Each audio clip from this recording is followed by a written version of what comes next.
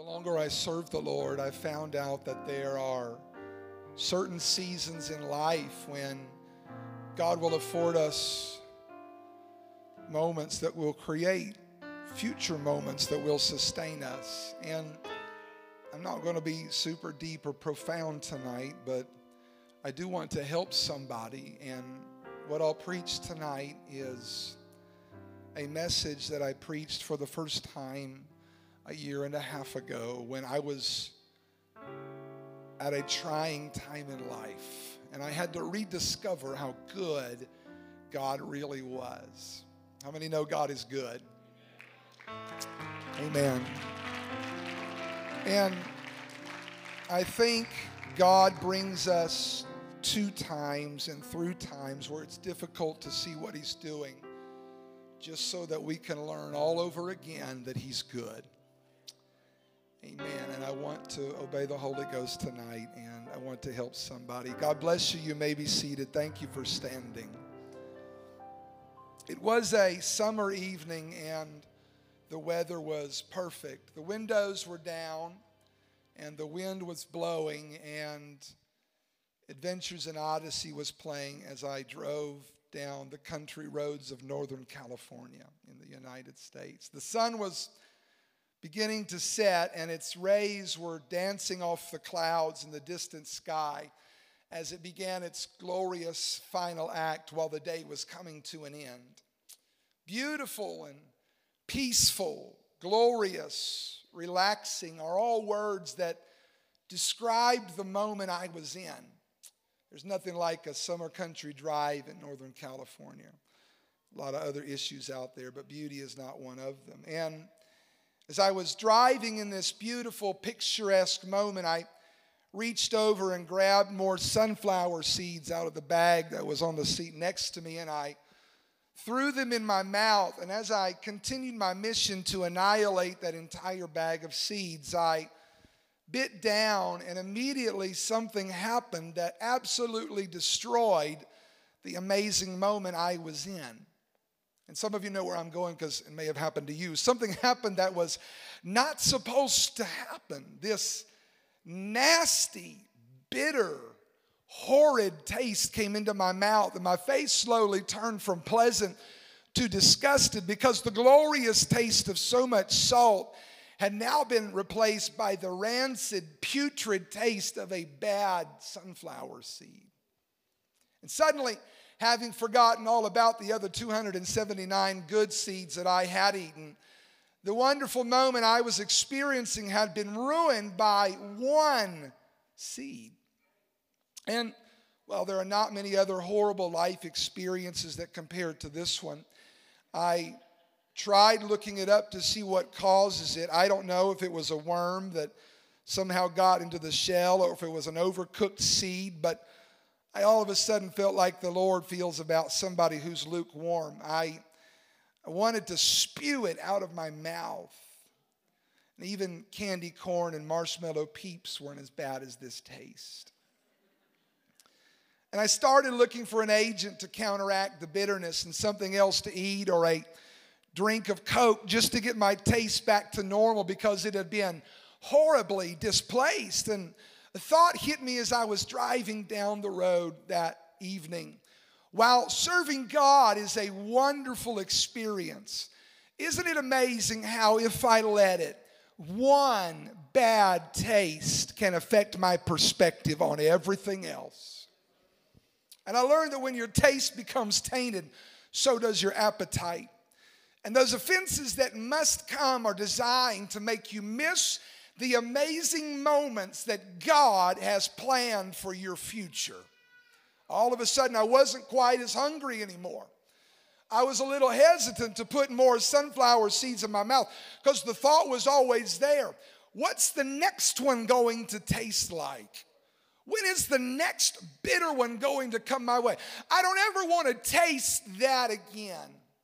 And it intrigued my attention, and since we're in the week and months when most Americans consume more than they will any other time of the year, I began to do a little bit of research on taste. And I found out there are not more than 5 cardinal tastes: sour, savory, salty, sweet, and bitter, yet combinations of them yield more flavors than can ever be tasted. In multi-course meals, chefs will purposely try to use and combine 3 to 4 of these flavors to create an incredible taste in one sitting. As one of the 5 main senses, taste is interesting because it's probably the one that is preached about the least and the hardest to preach. It's only mentioned 21 times in the Bible. It's easy to preach about. I hear the sound of an abundance of rain, and everybody's faith go crazy. It's exciting to preach about, hey, Jesus is walking through this place right now. And if somebody will reach out and touch the Lord as he passes by, you'll receive your miracle. It's awesome to say, I saw the Lord high and lifted up. It's great to say our prayers go up as a sweet smelling savor to God, but then we come to a verse like Psalms 34:8. Oh, taste and see that the Lord is good. And we start preaching about taste and see that the Lord's good. And we're like, wait a minute, it's a tad more difficult to build your faith like it can be built with the other 4 senses. And I started thinking about it. How do I preach on something like taste and see that the Lord is good and be effective? Because it's easy in theory until you begin to realize taste is acquired, and it really requires more faith than any of the other 4 senses. You got to remember, taste is acquired. And some people love to eat things over and over again until it agrees with their spirit. And you just don't say you like something without trying it first. Now, there are some church potlucks that I go to that there are certain dishes of which I will not partake. Not because I'm any type of a food snob, but because while that person tells me they cook the best turkey necks in the world, I have no desire to eat turkey necks. I don't care what they taste like. While that person tells me that their green beans will make my mouth water, I have seen the inside of your house. And there is no way I'm eating anything from the kitchen where your cat wanders freely on the counter.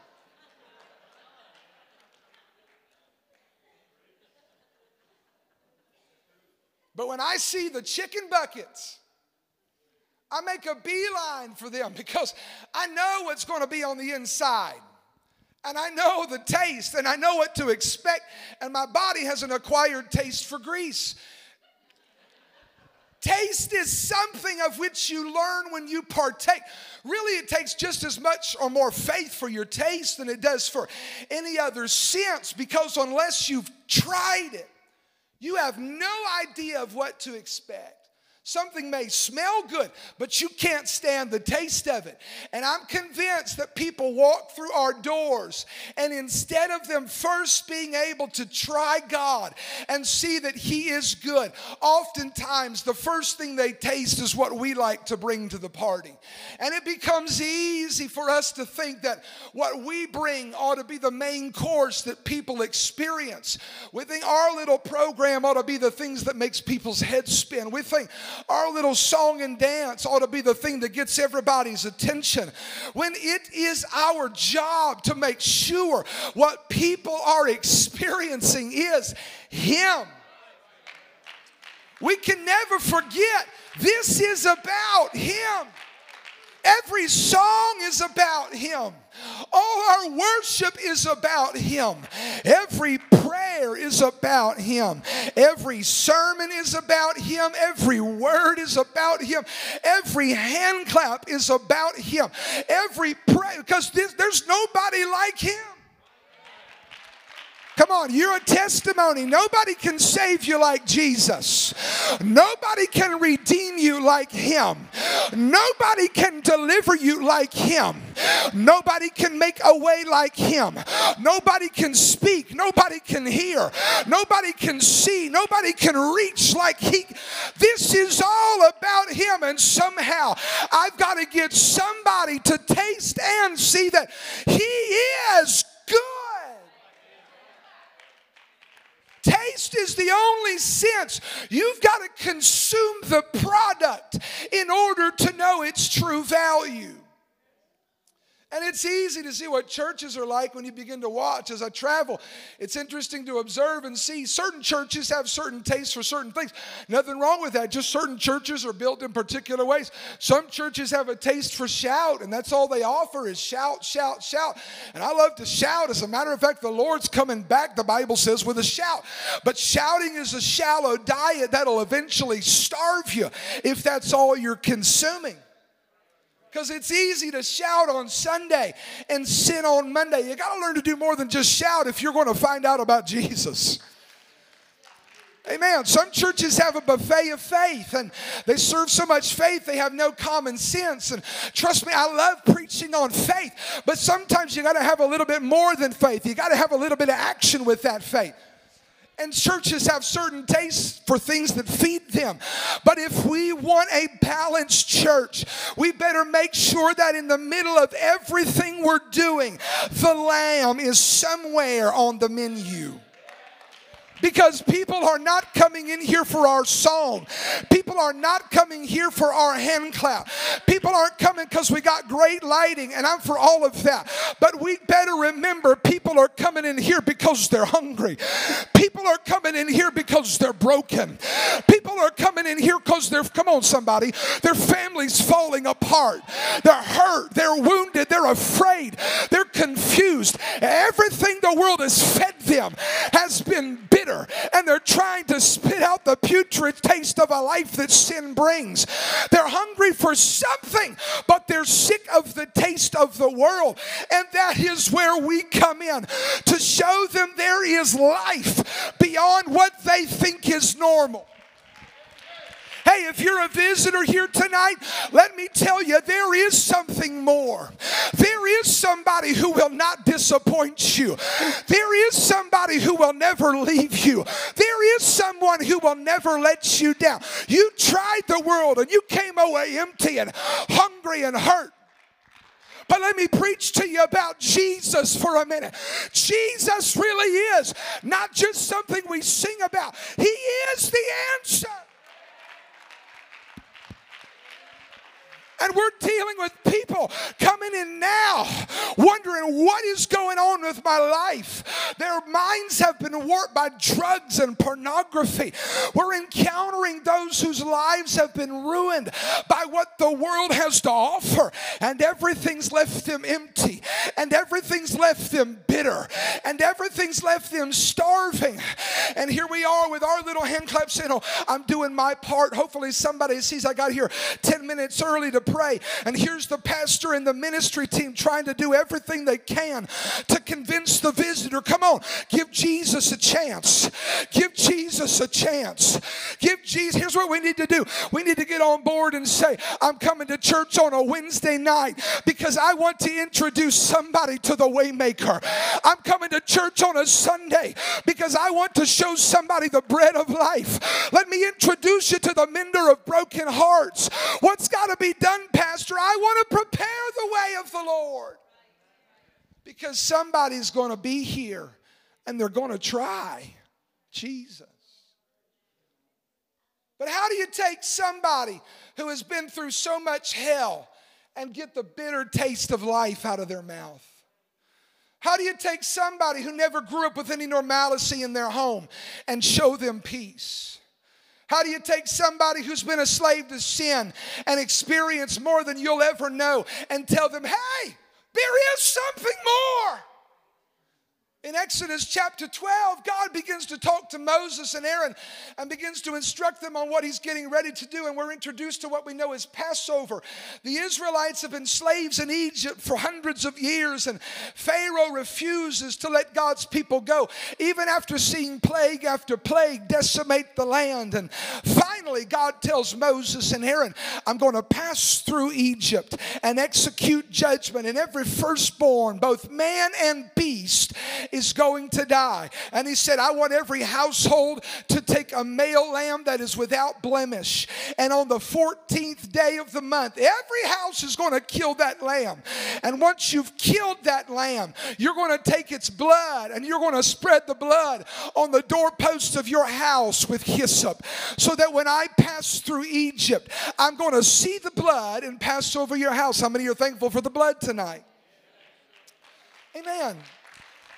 And he said, after you've done that and after the blood is on the doorpost, then I want you to go out and I want you to gather up the bitter herbs that are horrid to the taste, and you're going to consume them. The bitter herbs are going to remind you of Egypt. The bitter herbs are going to remind you of where I'm bringing you from. The bitter herbs are going to remind you of the life you came out of. The bitter herbs are going to remind you of everything that was ever done wrong to you. The bitter herbs are going to remind you of the mistrust you have in people. The bitter herbs are going to remind you of the heartache. The bitter herbs are going to remind you of the scars. The bitter herbs are going to tell the story of your pain. The bitter herbs are going to bring back the memories of the past. Because no matter who you are, life at some point will serve you a bitter portion. An offense must be served. And there are going to be times when you have to deal with issues that weren't fair, and you have to deal with things that were not right. But he said, listen, with all of the bitterness, I'm not just going to let you consume that. I'm going to give you a mediator. I'm not just going to leave you with your hurt. I'm not just going to leave you with your anger. I'm going to give you something that is going to balance the bitterness that life has brought you, because you're not only going to eat the bitter herbs of life, you're also going to take the sweet and tender and savory meat of that lamb whose blood you just put on the doorpost, and you're going to consume it. Exodus 12:8, and they shall eat the flesh in that night, roast with fire and unleavened bread, and with bitter herbs shall they eat it. Hear me tonight. The only way you're going to be able to consume the bitterness of life is if you also consume the lamb.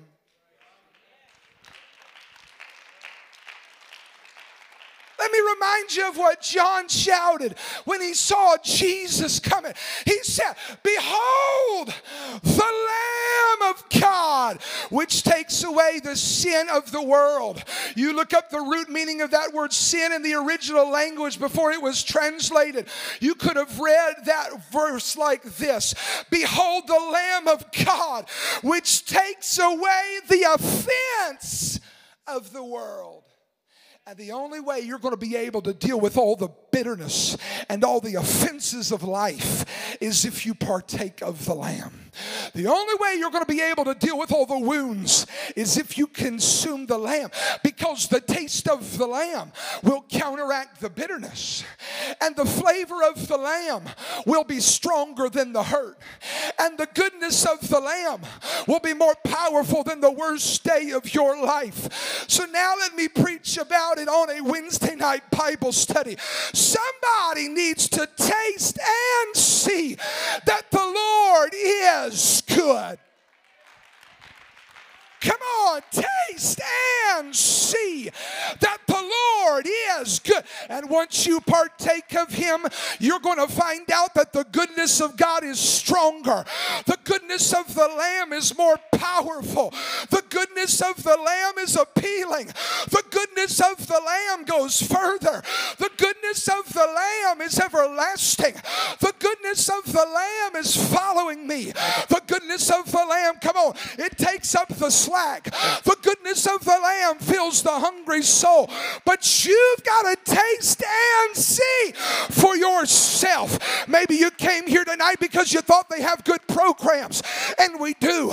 Maybe you came here tonight because it's good worship. Maybe you came because it's a beautiful facility. But before we introduce you to any of that, before you try anything else, try Jesus. It's not our programs that are going to save you. It's the spotless Lamb. It's not our finances that are going to save you. It's the Lamb for sinners slain.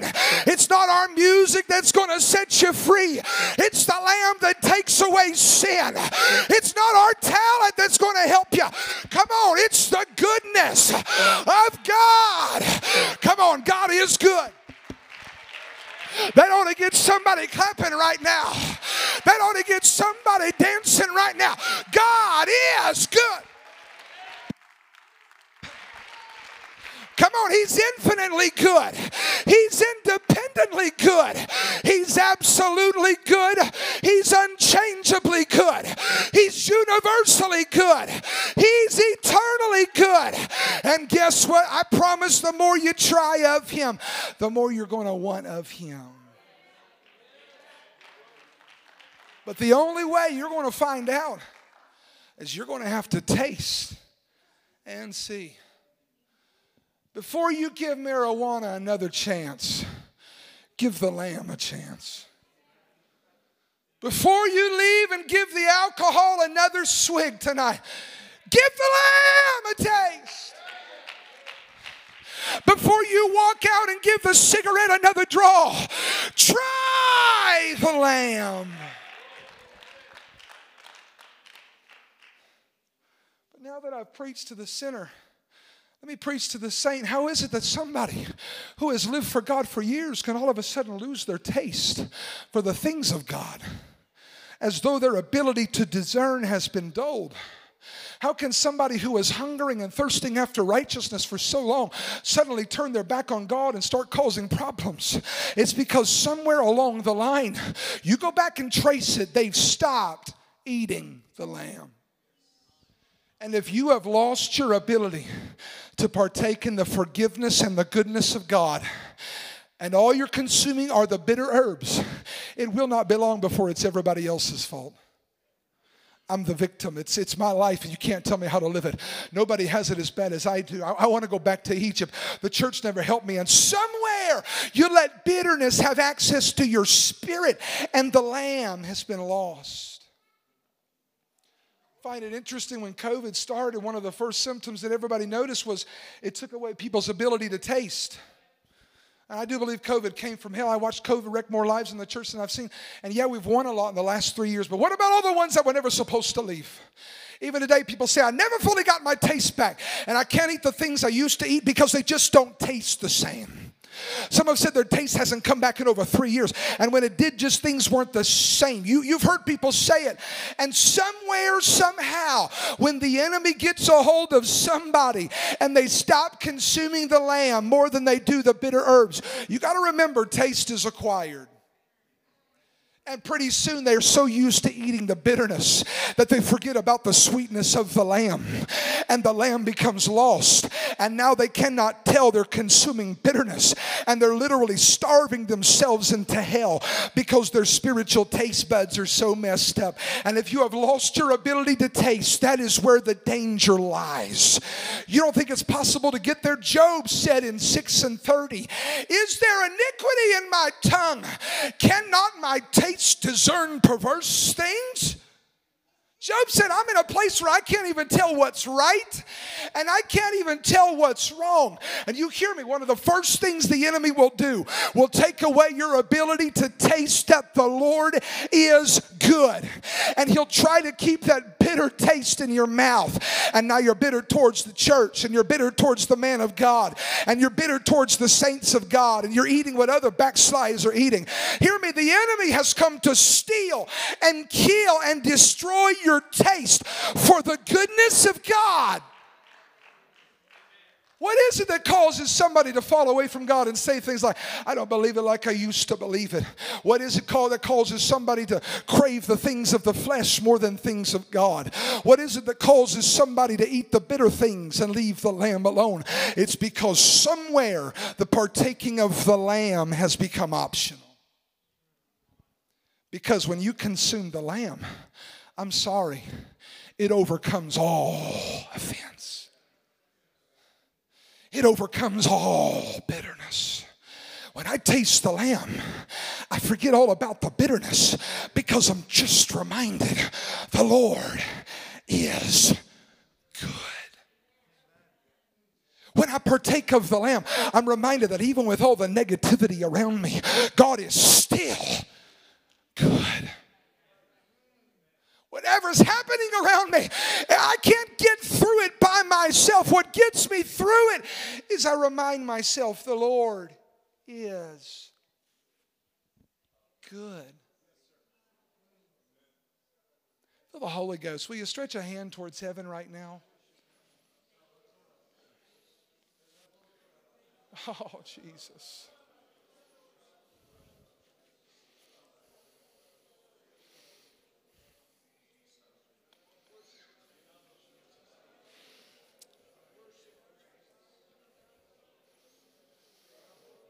Hallelujah.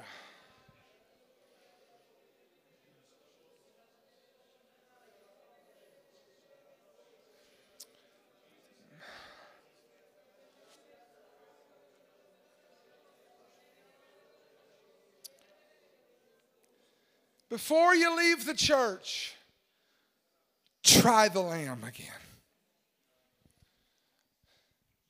Before you do something crazy, try the lamb. Before you decide you're going to go get vengeance, try the lamb. Before you begin to talk about how you were done wrong, I'm asking you, try the lamb. Before you start criticizing the ministry, try the lamb. Before you decide to move, I'm asking you, try the lamb. Before you leave this place and go back to the world, my petition to everybody in the house tonight is simply try the lamb. Musicians, you can come. If you would stand to your feet all across the house tonight.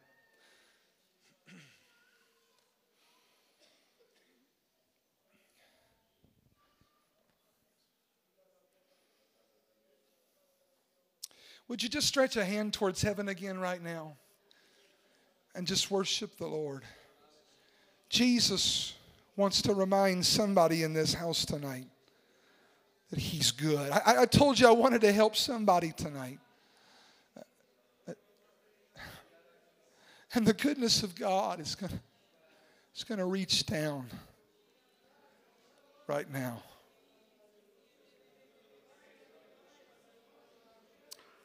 Come on, lift your voice with those hands right now across the house. Come on.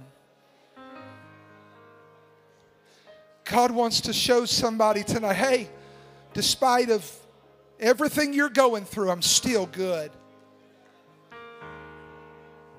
Some have been on the fringes for far too long, and God's trying to get your attention tonight and say, hey, I'm good.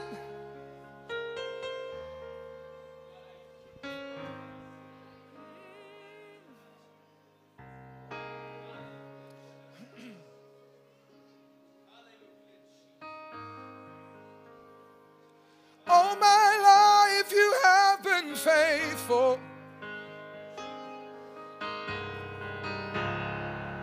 All my life you have been so good. With every breath that I am able, I will sing of the goodness of God. All my life you have been faithful.